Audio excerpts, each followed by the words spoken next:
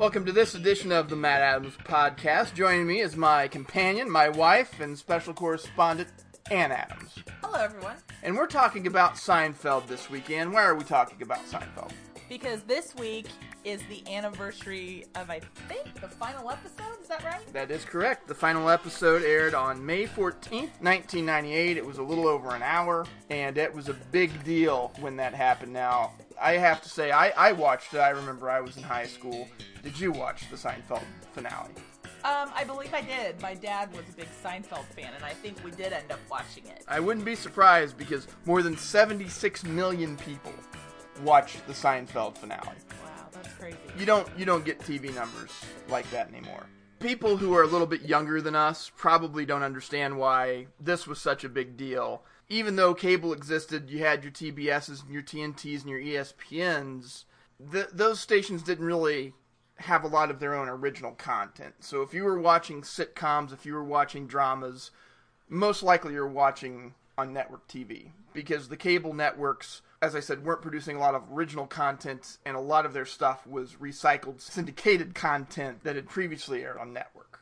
When Seinfeld had its season finale, and it was a top-rated show on TV for a long time, 76 million people watched.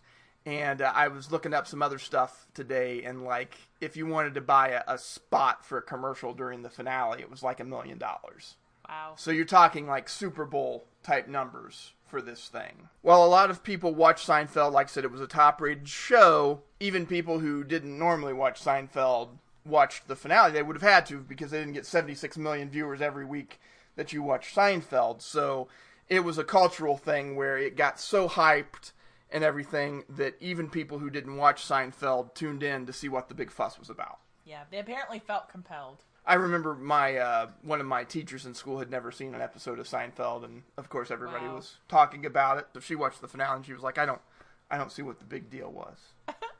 Well, she didn't watch any of the other episodes, so. Some people will be kind and call it polarizing, but I think the general consensus is that most people were disappointed in the finale. I think there's a couple reasons for that. I don't think you could ever live up to the expectations and the hype. There are very few things that have build up. Everybody knew this was the last season of Seinfeld, so they actually had, an episode countdown as they were moving down the line to the last few episodes of the season and the last few episodes of the series, so couldn't live up to that hype. I also think there was a little bit of undercurrent, and we're not going to talk about the finale too much. We're really going to talk mostly about the Seinfeld show, but I think there was also an undercurrent of people didn't appreciate the fact that when they watched that episode, it sort of made them realize that Jerry and George and Elaine and Kramer just weren't really very good people. And you'd kind of rooted for them and watched them for 9 seasons, and then you kind of had to take a step back and go, they're just not nice folks in general, Yeah, and I think that the producers meant for it to be like that. It was almost like the ultimate joke was that we had been watching these people and caring about these people and laughing at these people for 9 years, and then it was like, ha ha, they're terrible people, and you got suckered into watching them for 9 seasons. And they don't care about anybody. And so I think that was something that people didn't appreciate. And then also, Seinfeld was known, you just go down and tick down the list of episodes. Seinfeld was known for being a show about nothing, but also being a high-concept show, a show that defied expectations and subverted expectations, and really in that finale, basically, especially the second half of it, just sort of turned into a clip show of, kind of rehashing some of the best moments of Seinfeld and bringing back old characters and stuff like that. And while in some respects people could see it as a celebration of the show for bringing back all these characters, I think some people felt it was just sort of tired. And they had also had The Chronicle that had aired before it. That was kind of a review of the show and stuff. So I just don't think a lot of people reacted well to that. Yeah, a lot of people thought The Chronicle was better than the finale, to be honest.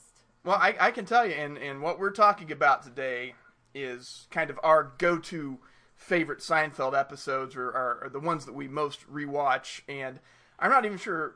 We've maybe watched, and Ann and I, let me tell you, and we'll talk about this in a minute, but we've watched a lot of Seinfeld together. I don't think we've watched the finale together, but maybe once or twice. I think that's probably true, because, it's not because we don't necessarily like the finale. I think that, like you said, it's a culmination of so many characters coming back. It's just not, it doesn't really capture that Seinfeld magic that like an episode did, I don't know what it is about the finale. Well, and it also doesn't help that Ann and I tend to watch, like I said, a lot of Seinfeld. We like to watch it sort of in bite-sized pieces, 22-minute episode, get it in, get it out. We don't watch a lot of the two-parters, even though we'll watch multiple episodes. I know that sounds weird, but we don't usually watch a lot of the 45-minute episodes or the two-parters. Well, because nowadays, when you have a show that's like 45 minutes long and takes up a whole hour, it's kind of nice sometimes when you want to relax and you just want to lay down and watch a little bit of Seinfeld, after a day's work, or you're like, oh, it's like really late. Let's do something together. Let's watch an episode of Seinfeld. It's only like 20 minutes, So that's kind of one of the reasons we get into Seinfeld. Not only is it a great show, extremely funny, and we laugh hysterically whenever we say a line to each other from the show, and only we get it, because let's face it, there are a lot of people out there that are and are not our age that don't understand Seinfeld, don't get the Seinfeld references. I've probably met only 2 or 3 people in my whole life besides you and maybe my dad that really get, a Seinfeld reference when I say it. So, and well, things are a lot different. I mean, when I went to college, most people had seen Seinfeld, so you could reference Seinfeld, people would know it. One of my roommates, we could basically just have conversations, and I can do this with my brother too, and you, where it's just Seinfeld back and forth, just lines from the show and situations from the show back and forth. Seinfeld is one of our go-to shows, and it's actually had a very big influence on me from a practical standpoint, and that we like to watch Seinfeld so much that we would then debate which season of which episode, which season was this episode in, and I've got all the box sets, and I think there's 8 volumes because season 1 and 2 were shorter, and they're in one set together. I really got tired of us trying to remember which episodes fell into which seasons and which disc, because each set has 4 discs with multiple episodes on each disc. Which episodes were on which disc and which season it was. Oh, it's awful. It's a nightmare. I went and I digitized the entire Seinfeld library. It took you forever. Took a while. Because you've got to set the files, you got to encode them, you got to rename them. But I set give you a little round of applause. I set up a Plex media server primarily because we watched so much Seinfeld that it was worth the time and effort to do that. Seinfeld probably takes up most of our Plex. We didn't do the first season of Seinfeld because it's only a couple of episodes and none of them are great. And they're not standout worthy. They're not standout ones. You really don't get into standout episodes until season 2.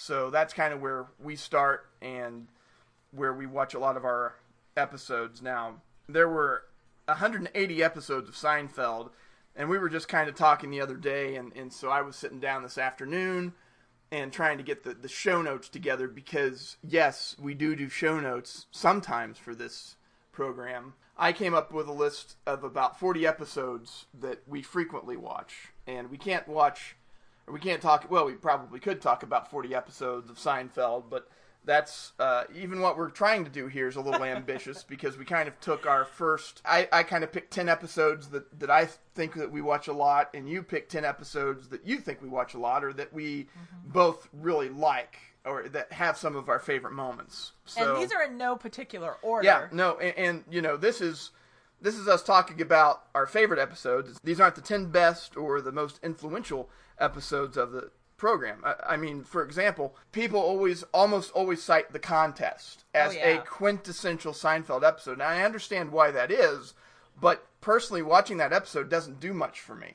I think it's funny and it's entertaining, but there are a lot of other Seinfeld episodes that I would rather watch above The Contest. It doesn't even really make make the cut for anything. I like it, but I think it is more in the vein of what you would see on TV today. It has a little bit more of a streamline it's not as funny of a plot line. I mean, yes, it has some funny moments, but it's not something where, in a typical episode, you'd have George and Elaine and Jerry and Kramer, and there's probably 2 or 3 different plot threads, and they all kind of weave together, and then they end up in the end playing off of each other or somehow coming together in a way. Whereas in the contest, they're all together in one plot line. It is just, I mean, it's, like I said, it's funny in some ways, but in other ways it's kind of just, like I said, streamlined, and you just don't get it's not as fun. Well, and a lot of people pick that episode just because they feel like they pushed the boundaries so far with the subject matter, which is, I mean, you really can't argue with that. But just because that's the case and everybody cites it as an influential, great episode of Seinfeld doesn't mean that it's one that I enjoy watching on a week in and week out basis. Yeah, but I mean, master of your domain, I mean, you really can't. that is funny. There is no doubt about that. I just love it when they look at each other and they go, "But are you still master of your domain?" And I do love it when Kramer comes in and he slams the money down. He's like, "I'm out!" So, again, they're really, I mean, even looking, I went through and looked at the episode listings of every season from season 2 on to the season 9 and just kind of wrote down episodes that really stood out to me. And there's usually something really funny and something really good to say about almost every episode. And most of them involve Kramer. Of the show. Well, yeah, and a lot of them do involve Kramer. He's the best. I love him. I'm trying to think, how should we do this? Should we just go through my top 10 and then, like, your 10? Or should I go through my first 5 and then your first 5 and mix it up? I think we could go through your 10 and then my 10. Okay, so we'll go through my 10. And one that I like a lot is The Library. Yes. And that's from season 3. Yes. And it involves basically this plot line which Jerry had loaned George a book back when they were in high school, but then the library comes and says years later, you never returned your book, and Jerry's certain that he returned the book. It turns out he didn't. And you get that great flashback of him and Jerry, like, back in the 70s. Is it the 60s or 70s? And they've got, like, this serious... George has, like, an afro. Yeah, he's got frizz. What the heck? What was it? Tropic of Cancer was the name of the book? Well, I believe Tropic of Cancer and Tropic of Capricorn were both involved in the episode. Okay. And Jerry had thought that he had returned the one book, but it turned out that he had returned the other book and had loaned the other one to George. And because they're both Tropic of Sea, I always get them mixed up as to which one is which in the plot line. But I think it's Tropic of Cancer that he had loaned to George. And, of course, George had, like, this abusive gym teacher, who always teased him and made fun of him and would give him, like, atomic wedgies and stuff and always called... Can't stand you. Can't stand you. So, those are some highlights from that episode. But really, the thing that makes The Library for me is... Mr. Bookman. Inspector Bookman. Inspector Bookman. I have an aunt who's a librarian, and I think that if she was ever a special agent in charge of finding books, she would be an excellent one, because Inspector Bookman is, like, he's so great because it's a very menial task, but he takes it so seriously. Oh, absolutely. And that's just, I don't know how he doesn't laugh, because people, I mean, I don't know how people did scenes with him and not laugh, because he is really, like, on it. Like, he is just so into that character. I just love the character actor in there that they got to do that. And like you said, he plays it so straight. Like, this is the most important investigation that has ever been undertaken in law enforcement. Forget the JFK assassination. Right. Forget all that, forget aliens at Roswell. This is it, This is it. And so we would be remiss to mention Inspector Bookman without playing some of his best quips. You got any coffee? Coffee? Yeah, coffee. No, I don't drink coffee. Yeah, you don't drink coffee? How about instant coffee? No, I don't have... You don't have any instant coffee? Well, I don't normally... Who doesn't have instant coffee? I don't. You buy a jar of Folgers crystals, you put it in the cupboard, you forget about it. And later on, when you need it, it's there. It lasts forever. It's freeze-dried. Freeze-dried crystals. Really, I'll have to remember that. You took this book out in 1971. Yes, and I returned it in 1971. Yeah, 71. That was my first year on the job. Bad year for libraries. Bad year for America. Hippies burning library cards. Abby Huffman telling everybody to steal books. I don't judge a man by the length of his hair or the kind of music he listens to. Rock was never my bag. But you put on a pair of shoes when you walk into the New York Public Library, fella. You're a comedian. You make people laugh. I try. You think this is all a big joke, don't you? No, I don't. I saw you on TV once. I remembered your name. From my list, I looked it up. Sure enough, it checked out. You think because you're a celebrity that somehow the law doesn't apply to you, that you're above the law? Certainly not. Well, let me tell you something funny, boy. You know that little stamp? The one that says New York Public Library? Well, that may not mean anything to you, but that means a lot to me. One whole hell of a lot. Maybe we can live without libraries, people like you and me. Maybe. Sure, we're too old to change the world. But what about that kid sitting down, opening a book right now in a branch of the local library and finding drawings of peepees and wee-wees and the cat in the hat and the 5 Chinese brothers? Doesn't he deserve better? Look, if you think this is about overdue fines and missing books, you better think again. This is about that kid's right to read a book without getting his mind warped. Or maybe that turns you on, Seinfeld. Maybe that's how you get your kicks. You and your good time buddies. Well, I got a flash for you, Joy Boy. Party time is over. So basically for me, The Library, which is a really good episode and has some other things going on, but for me it's just Inspector Bookman.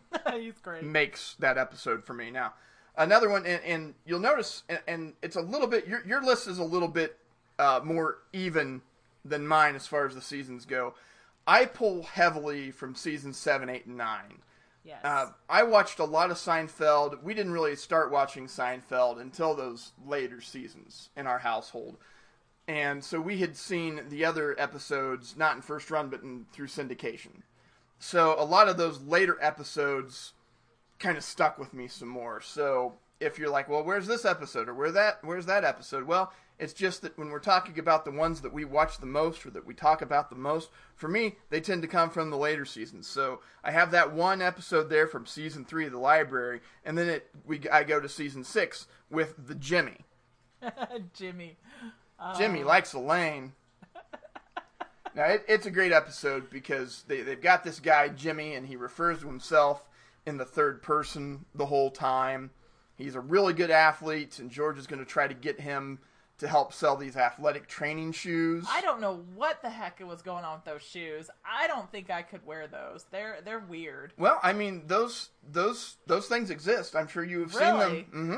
Okay, maybe those types of shoes exist. As a matter of fact, a few years ago, Bob Knight was an endorser of a very similar type of shoe. They are supposed to, keep you on your toes and help improve your foot speed and your leaping ability, especially to help your vertical leap. How that actually works, I couldn't tell you, but. But if you do get the wrong person wearing them, they are a bit of a clodhopper, and that brings us to Kramer's part of the story. Yes, and George had tried to sell these shoes with Jimmy, and then he failed in this. He was supposed to bring in Jimmy, who could jump really high, and they were kind of selling like a Foot Locker, and then George had to try to show off his vertical leap, which was not very impressive. Oh, it was terrible. Kramer ended up with this pair of shoes, and he had gone to the dentist. Mm-hmm. So he couldn't talk very well. His speech was very slurred. And then he's wearing these clodhopper shoes around the city. He's not using correctly. Not really using them correctly. He's just walking around the city in these things. And he gets into this cab with this guy, and then Kramer's kind of talking like this, so the guy starts to think Kramer's mentally challenged. Yes. And so it turns out this guy is like a bigwig at some mental health group or something like that, and they're putting on this gala, and Mel Torme is going to be there. Oh my gosh. So they invite Kramer as a special guest, and I just love all of the situational humor that comes in the taxi cab with that guy and Kramer, where every line, you could definitely take it. Kramer's just answering things honestly, but definitely you could see where this guy looks at his shoes, he looks at the way he's dressed, he looks at the way he talks. You could definitely see where this guy thinks that Kramer's a little mentally challenged. Yes. My name is Arnold Deans Fry. What is your name? Cosmo Kramer. It's nice to meet you. Very nice to meet you, Cosmo. Are you heading home? Yeah, heading home. Good for you. You are really independent. You're not doing too bad yourself. And it was funny because you and I were probably the only ones that were like, oh my God, it's Mel Torme, because nobody else knows who Mel Torme is. But we were loving it. And of course, he sang When You're Smiling, which is one of the greatest songs ever. And of course, he sings it to Kramer because Kramer's a very special young man. 'Cause when you're smiling, the whole world smiles with you. The whole world smiles with you.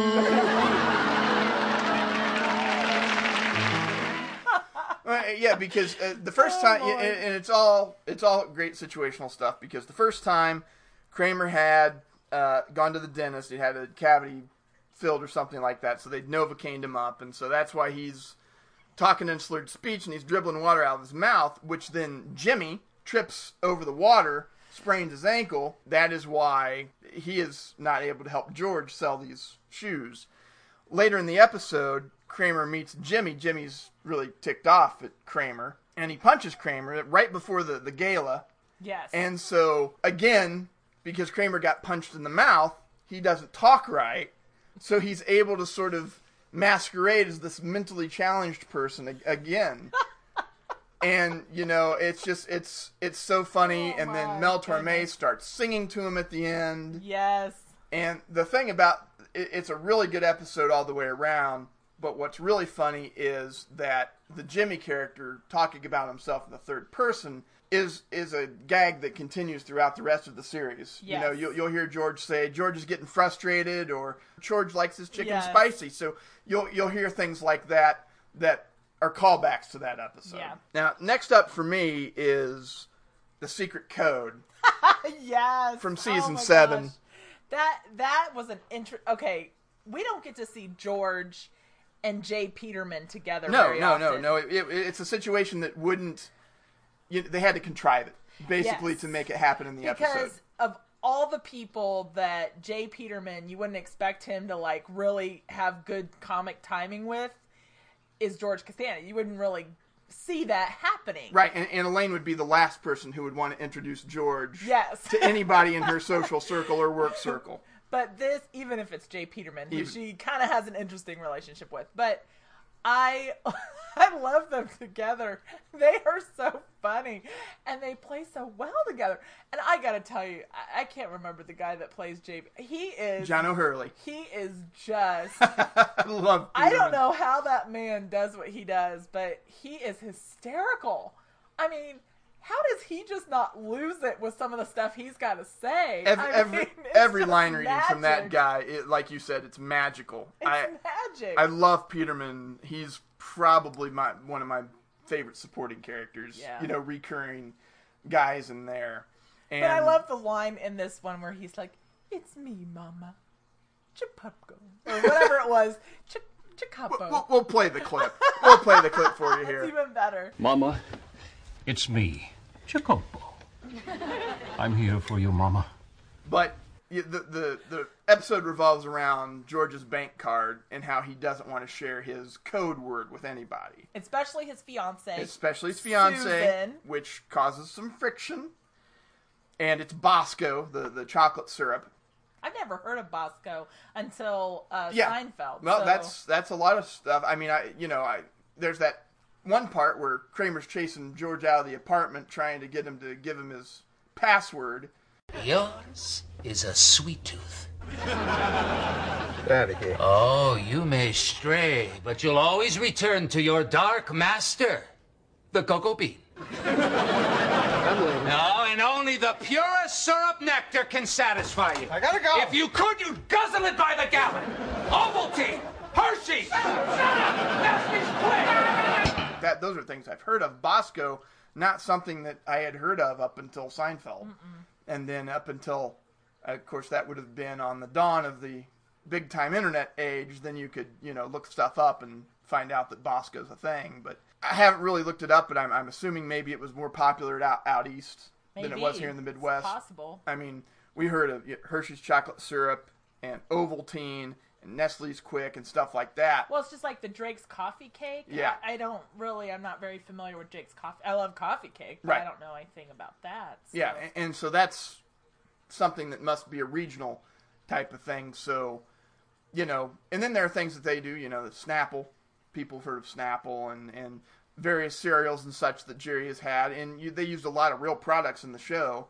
Yeah. But those two, Drake's Coffee Cake and Bosco seem to be a little bit more regionalized, whereas we didn't see them here in the Midwest. So we're like, what are they really talking about? But anyway, George's code word is Bosco. He won't share it with anybody. George tries to lie his way out of hanging out with Peterman, and it never works. And so he ends up going with Peterman to visit Peterman's mother, who is gravely ill. Peterman leaves the room for a second, and George, who pretends like he doesn't want anybody to know his code word, but is also desperate to tell somebody the code word to his bank card, shares Bosco with Peterman's mother. And she's been asleep this whole time, and then all of a sudden she wakes up and she just starts repeating Bosco, Bosco, and then she dies. And Peterman can't figure out for the life of him what Bosco means because he has no context for her. Why is she saying Bosco? And finally, George does have to surrender his code word because this guy's trapped in an ATM. And George is like, I don't have my bank card. And they're like, George, anyone can see you're obviously lying, Just love Peterman. So, George hands over his card and gives the code word. And one of my favorite things in that episode is at the end where they're talking about one of the products in the J. Peterman's catalog is the Rogue's Wallet. It's where he kept his card. His dirty little secret. Short, devious, balding. His name was Costanza. He killed my mother. I love the way that ends. I love that Jay Peterman thinks that Bosco is the name of, like, his mama's Latin lover or something. That was the best. That was good. And I'm like, oh, please, I don't want to know this information. And one of the subplots of that episode is Kramer trying to rewrite the truck routes for the New York Fire Department. Oh, yeah. And, the guy's like, everybody comes in here and thinks they know better than we do how to do our jobs, but, you don't know Kramer. It's a lot harder than you think it is. And then Kramer gets to his chance to ride in the ladder truck because he knocks out one of the guys. And it's just... And he fails miserably. It just creates a big mess in great Kramer fashion. We'll stick with season 7 for the Soup Nazi, which... we haven't watched the Soup Nazi in a little while. It's one of my favorite episodes. Obviously, I love the Soup Nazi stuff. The no soup for you and how they're supposed to go through the line a certain way. And probably my favorite visual sight gag in that whole episode is Newman going in and ordering and just being very careful and measured because we know those are things Newman never is. Yes. But he is willing to toe that line so that he can have the soup from the Soup Nazi. That's the Schmoopy episode where, Jerry and his girlfriend always call each other Schmoopy, and it annoys Elaine, it annoys George. But really, thinking back to it, my favorite part of that episode is that Elaine gets this armoire. Oh my gosh, yes. And she has Kramer guard it for her. Yes. And these guys come up and they just take the armoire. Look at this. It's an antique. It's all handmade, and I love the inlay. Yes, me too. It's gorgeous, completely. Pick it up. No, pick it up from the bottom over there. Wait, what are you doing here, huh? What does it look like we're doing? We're taking this. You can't take this. This belongs to a friend of mine. Look, you want to get hurt? Huh? I don't think you want to get hurt, because if you want to get hurt, I can hurt you. Now just back off. Just pick it up. What is it, son? You have some kind of problem here? What is it you're not understanding? We're taking the armor, and that's all there is to it, okay? Kramer calls them a couple of street toughs, but they're just this couple of gay guys who really love the armoire. And I love that they do the callback in a later episode with the AIDS walk. Oh, yes. When yeah. Kramer... Who doesn't want to wear the ribbon? Kramer doesn't want to wear the AIDS ribbon. I don't know if it like cramps his style or he's like, I'm good. I'm doing the AIDS walk. What more do you want from me? Right, yeah, that's Kramer's philosophy. I love it because they're like, hey, he doesn't want to wear the ribbon. And then the guy turns around and Who doesn't want to wear the ribbon? You realize it's the street toughs. The street which toughs. I think it's hilarious that these two fabulously gay men in fanny packs get to come and they like basically scare the crap out of Kramer into giving him the armor. Yeah, he calls them street toughs. Meanwhile, the one guy's looking at it, talking about how gorgeous the inlay is on the armoire. It's just... Oh, it's funny. That's my favorite part of that. Of course, then Kramer relates the story of how somebody stole his armoire. The soup Nazi gives him one. He gives it to Elaine, and then she goes, because they had, of course, been antagonistic, she and the soup Nazi, she got banned from the store. Very good. You know something? No soup for you! Come back 1 year! Next! She was Elaine. Well, because she was Elaine, she wouldn't follow the procedure, even though she was handily warned about, if you want the soup, it's really good, but you gotta obey the rules and go buy it. So she was going over there to thank him for giving, the chest to Kramer. And then he's like, if I would have known it was for you, I would have smashed it to pieces. And then she finds in one of the drawers are all the soup Nazis' recipes. Yes. And she runs him. And I always thought that was a little bit on the vindictive side. It was, but it was typical for Elaine. It was typical Elaine. But, I mean, come on. Who doesn't love the soup Nazi? I mean, that's a great episode. You're through, soup Nazi. Next! Now we go on to season 8, which is one that we just watched the other day, which is The Package. Yes. Which is a great episode. There's a very famous photo of George Costanza, sexy George Costanza. Oh my gosh. And it's really... It's a picture that I try to get out of my mind every time, but then we end up watching the episode, and then it brings it back. And... I have a few questions of my own. Because what happens is George thinks, and it's all a mistake, he thinks that this photo store girl is flirting with him, which she is flirting with him, but she's not like inserting pictures into his stuff. Which he thinks she is. But he thinks that she is. She misplaced the photo. So, Kramer, of course, decides to tell George, encourages George that, no, just don't go over there and say, hey, yeah, well, I like you, you need to do the timeless art of seduction. You need to participate in the dance of love. And so he convinces George to do like this racy photo spread. Oh my gosh. When he's got that camera, I love how George is like, you don't have your own camera? And he's like, no. Well, and this was the same photographer, Kramer, who had put Elaine's Christmas card out a couple years ago. Oh, with the nipple. And her nipple was exposed. But Elaine was like, well, except for that, he was very good, very professional. It was tasteful. Very tasteful. Oh, God. So, I love that part where Jerry's entering his apartment, and they're in the middle of that photo session, and Kramer's like yelling, I'm a lover boy, and You're an animal! You're an animal! Oh, my gosh. Yeah. That's it. Come on, George. That's it. Come on, give it to me. Come on, work it, work it. Oh, yeah, own it. Yeah, be a man, be a man. Lover boy, you are a lover boy. Oh, yeah. This can't miss. One of the subplots of that is that Jerry's stereo doesn't work, and so he thinks it's a piece of junk and really wants to get rid of it, but it's out of warranty. So Kramer's like, oh, I can fix this. In typical Kramer fashion, he butts in. So he destroys Jerry's stereo, insures it for a bunch of money, and then sends it through the post office. Because they can write it off. Because they're the ones who write it. I love We'll just you don't even know what a write-off is. But they do. And they're the ones writing it off. Oh, I love it so much. You can't get a refund. Your warranty expired 2 years ago. So we're going to make the post office pay for my new stereo now? It's a write-off for them. How is it a write-off? They just write it off. Write it off what? Jerry, all these big companies, they write off everything. You don't even know what a write-off is. Do you? No, I don't. But they do. And they're the ones writing it off. And so anyway, Jerry gets pinched for mail fraud. And during the investigation, Newman goes by this photo store where George has been, and they're developing a photo of Jerry in front of his stereo, and so that's supposed to be proof of mail fraud.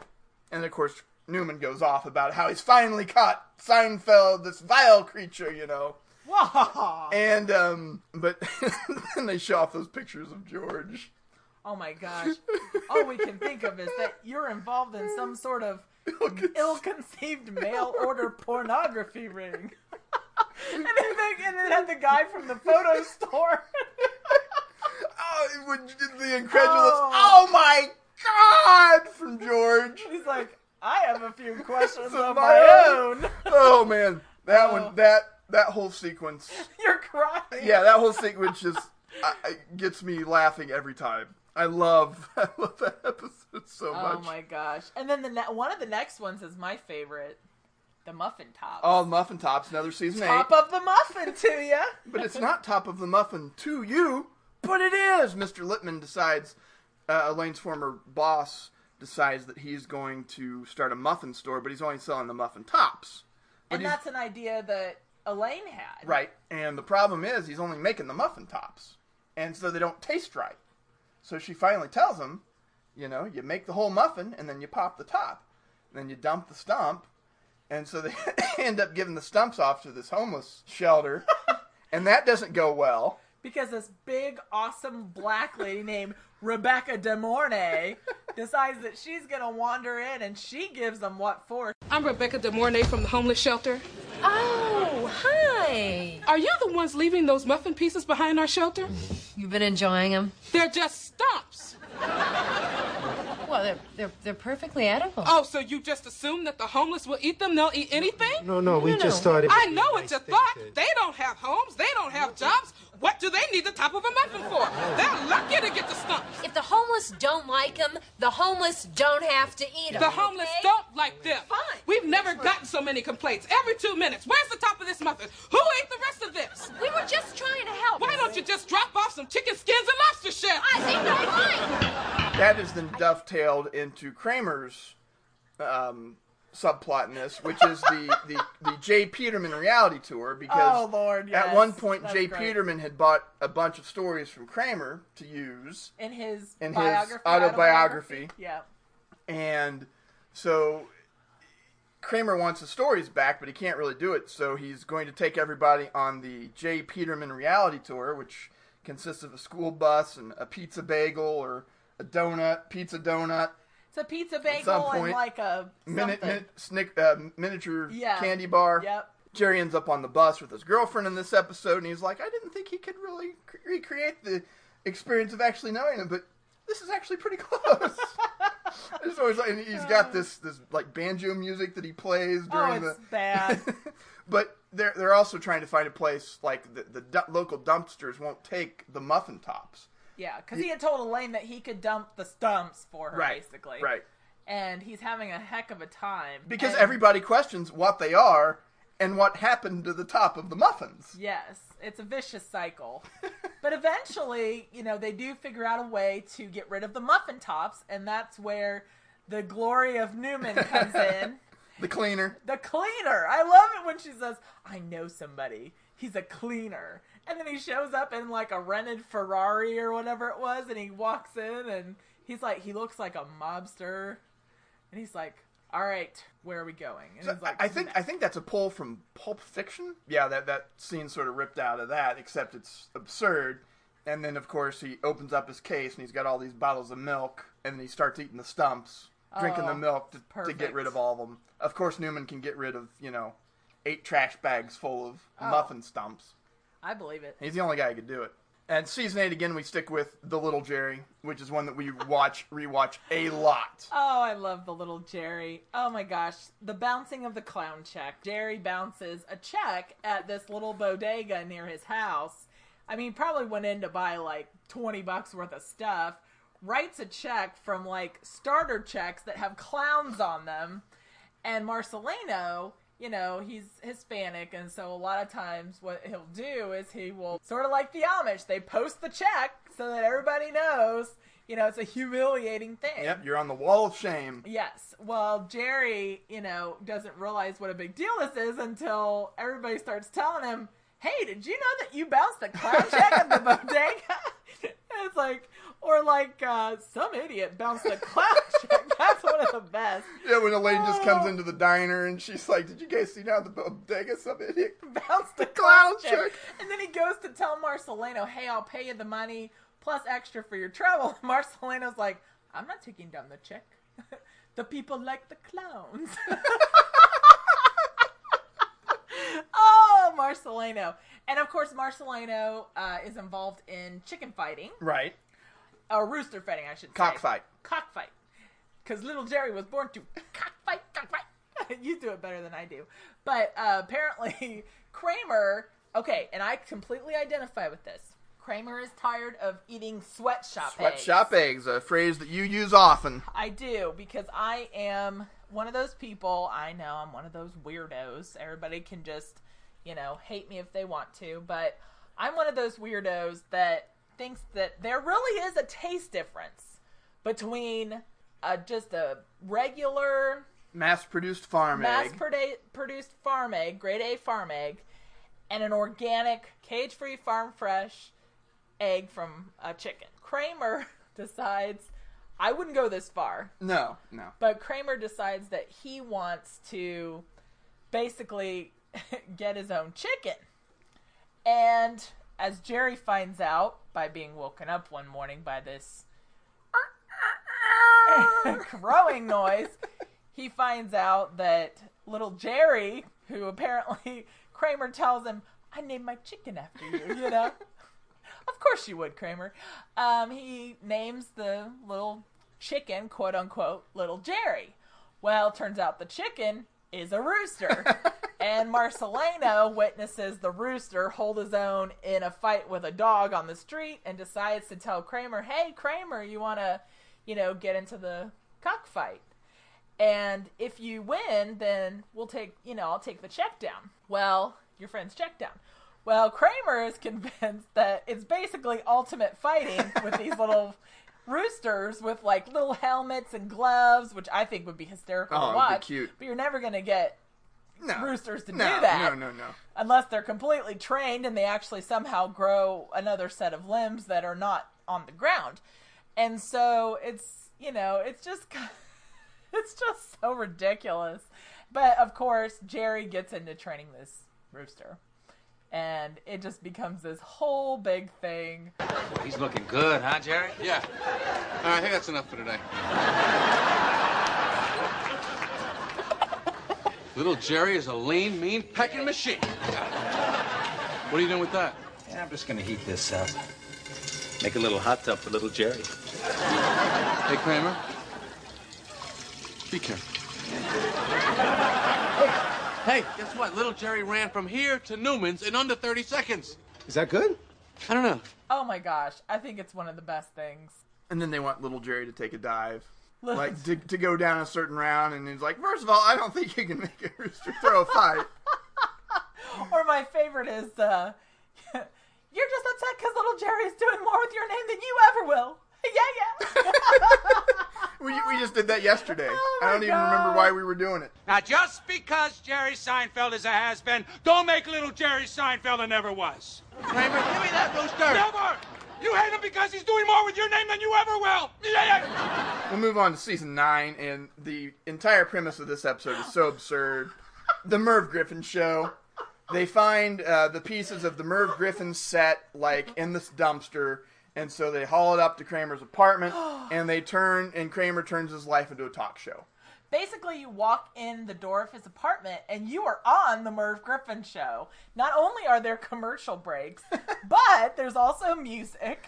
And if you come to visit, you sit in the chair closest to Merv, a.k.a. Kramer, and then when someone else comes, you get shoved down the line like on a real talk show.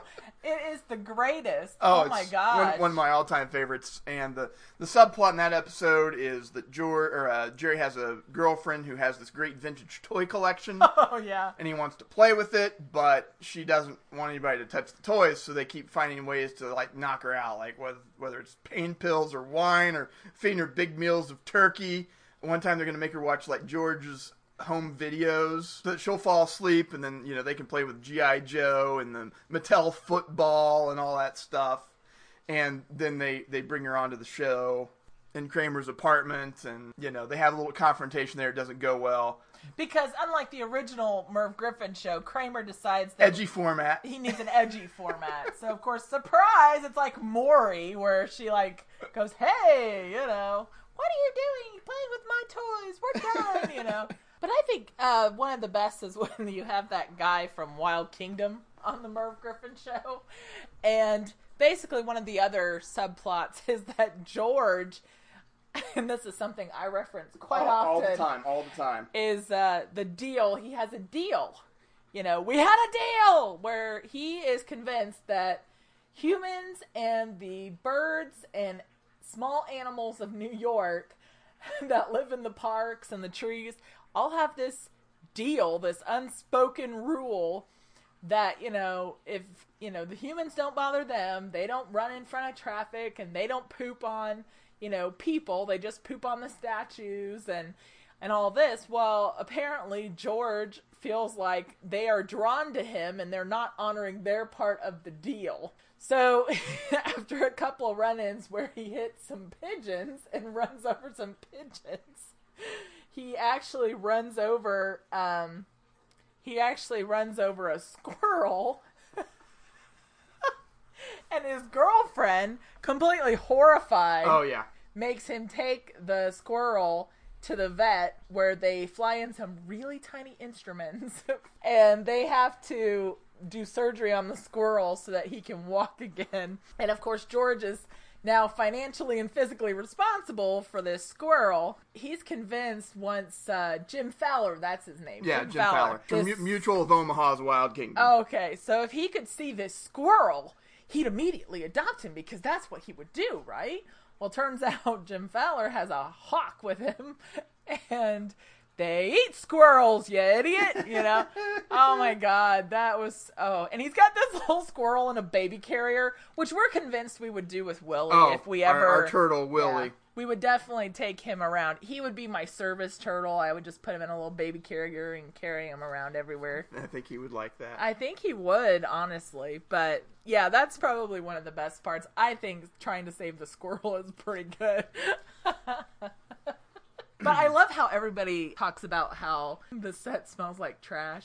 Like, everybody that comes in on the show goes, do you smell garbage?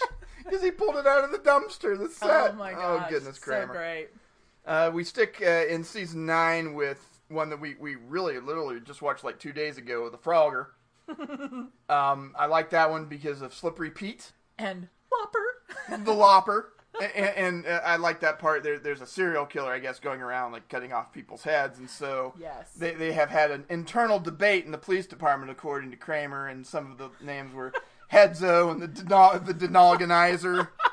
And if you're a history son of Dad, and if you're a history buff, one of the best plot points is that Elaine, who is basically jonesing for a cake fix after she angers her coworkers, who are basically buying a cake for everybody in the office. Having cake parties every day. Yeah, it's like a birthday or an anniversary, or someone's leaving, and she's like, this is a huge office. Someone's going to have cake like every day. Well, anyway, they basically cut her off because she's basically angered them. And so she's missing out on her 4 o'clock cake fix, as she calls it. So she goes into Peterman's office, because he's one of those cool guys back in the 90s that actually had like a little mini fridge in his office. And instead of like champagne or caviar or just little snacks, string cheese, because I love string cheese. I'm just going to say that. Instead of having like little snacks in there, he's keeping a piece of cake from the wedding of King Edward VIII to Wallace Simpson.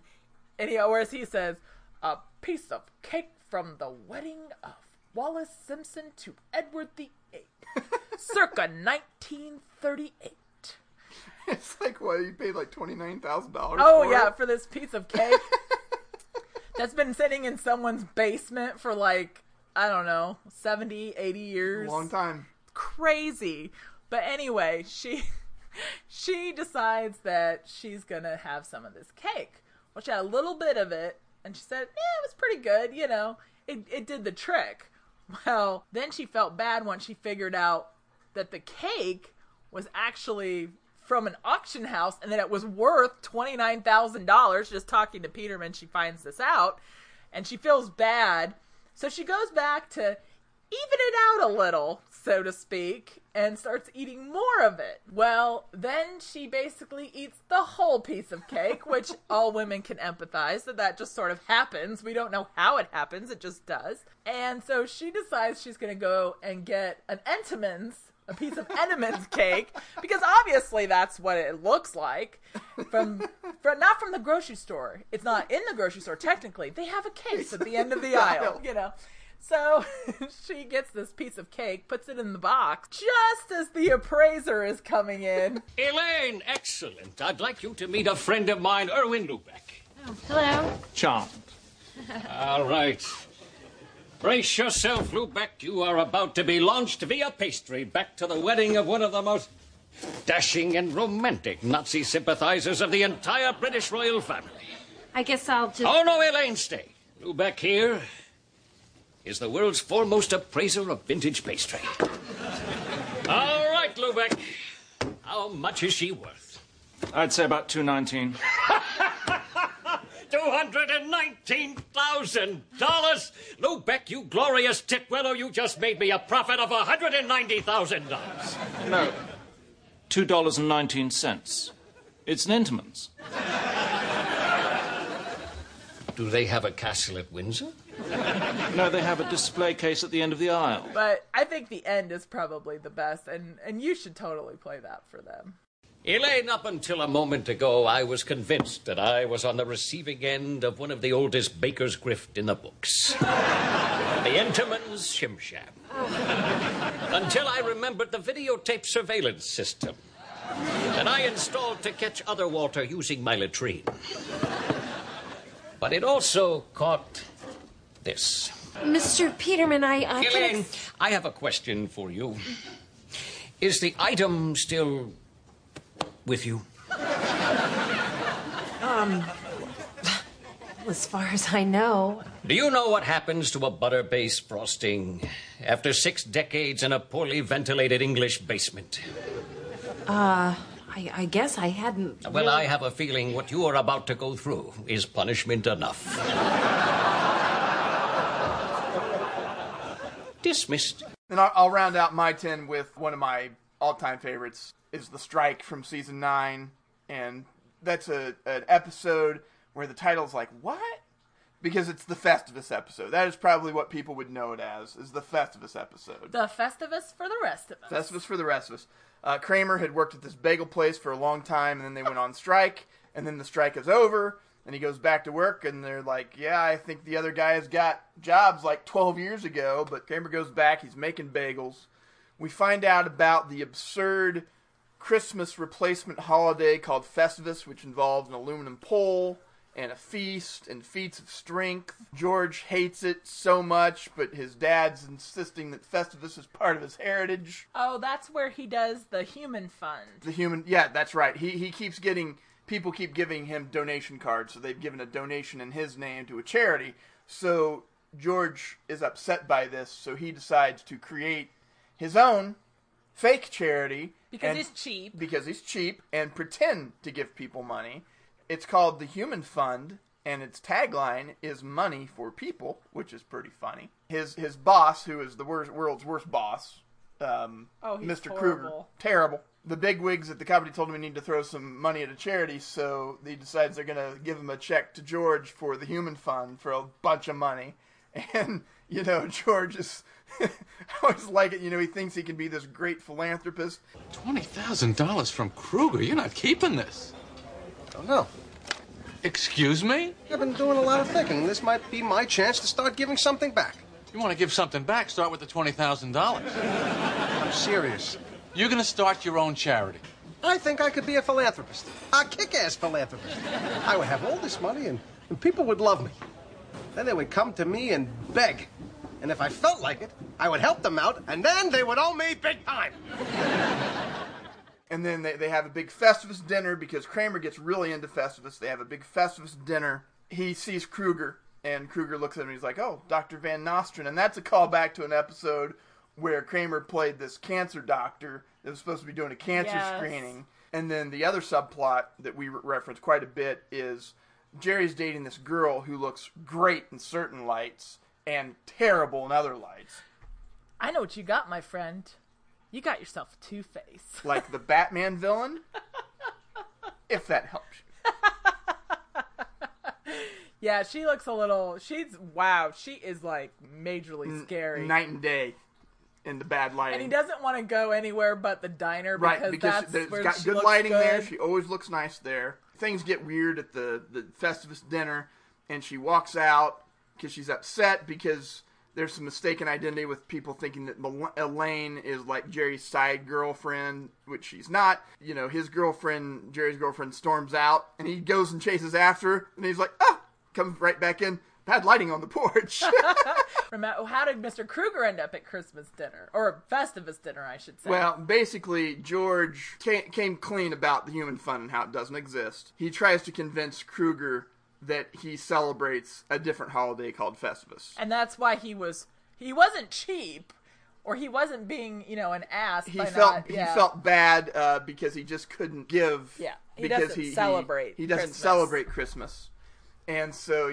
but he doesn't really convince Mr. Kruger. So he's just like, well, I guess I could invite. You have to check it out for yourself. He gets Mr. Kruger to come to the Festivus dinner to try to cover his own butt, basically, and it ends with the feats of strength. Until you pin me, George, Festivus is not over. Oh, please, somebody stop this. Let's rumble! I think you can take him, Georgie. Hey, come on, be sensible. Stop crying and fight your father. Ow! Oh, I got This is the best Festivus ever! And, of course, you cannot forget the airing of grievances. Welcome, newcomers. The tradition of Festivus begins with the airing of grievances. I got a lot of problems with you people. Now, you're going to hear about it. You, Kruger, my son tells me your company stinks. Oh, God. Quiet, you'll get yours in a minute. Kruger, you couldn't smooth a silk sheet if you had a hot date with a babe.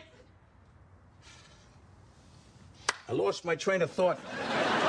Goodness, we got really carried away. And I'm not going to put together a 2-hour show this week, at least in one part. So we're going to pause right here, and we'll bring you back part 2 a little bit later, where we'll go through the 10 episodes that Ann likes the most. But for now, thank you for listening to the Matt Adams Podcast. You can find me on Twitter at Statomatty, STATOMATTY, or email me at matt@mattadamswriter.com. I'll forward your fan mail to Ann. Thanks for listening, guys. Thank you.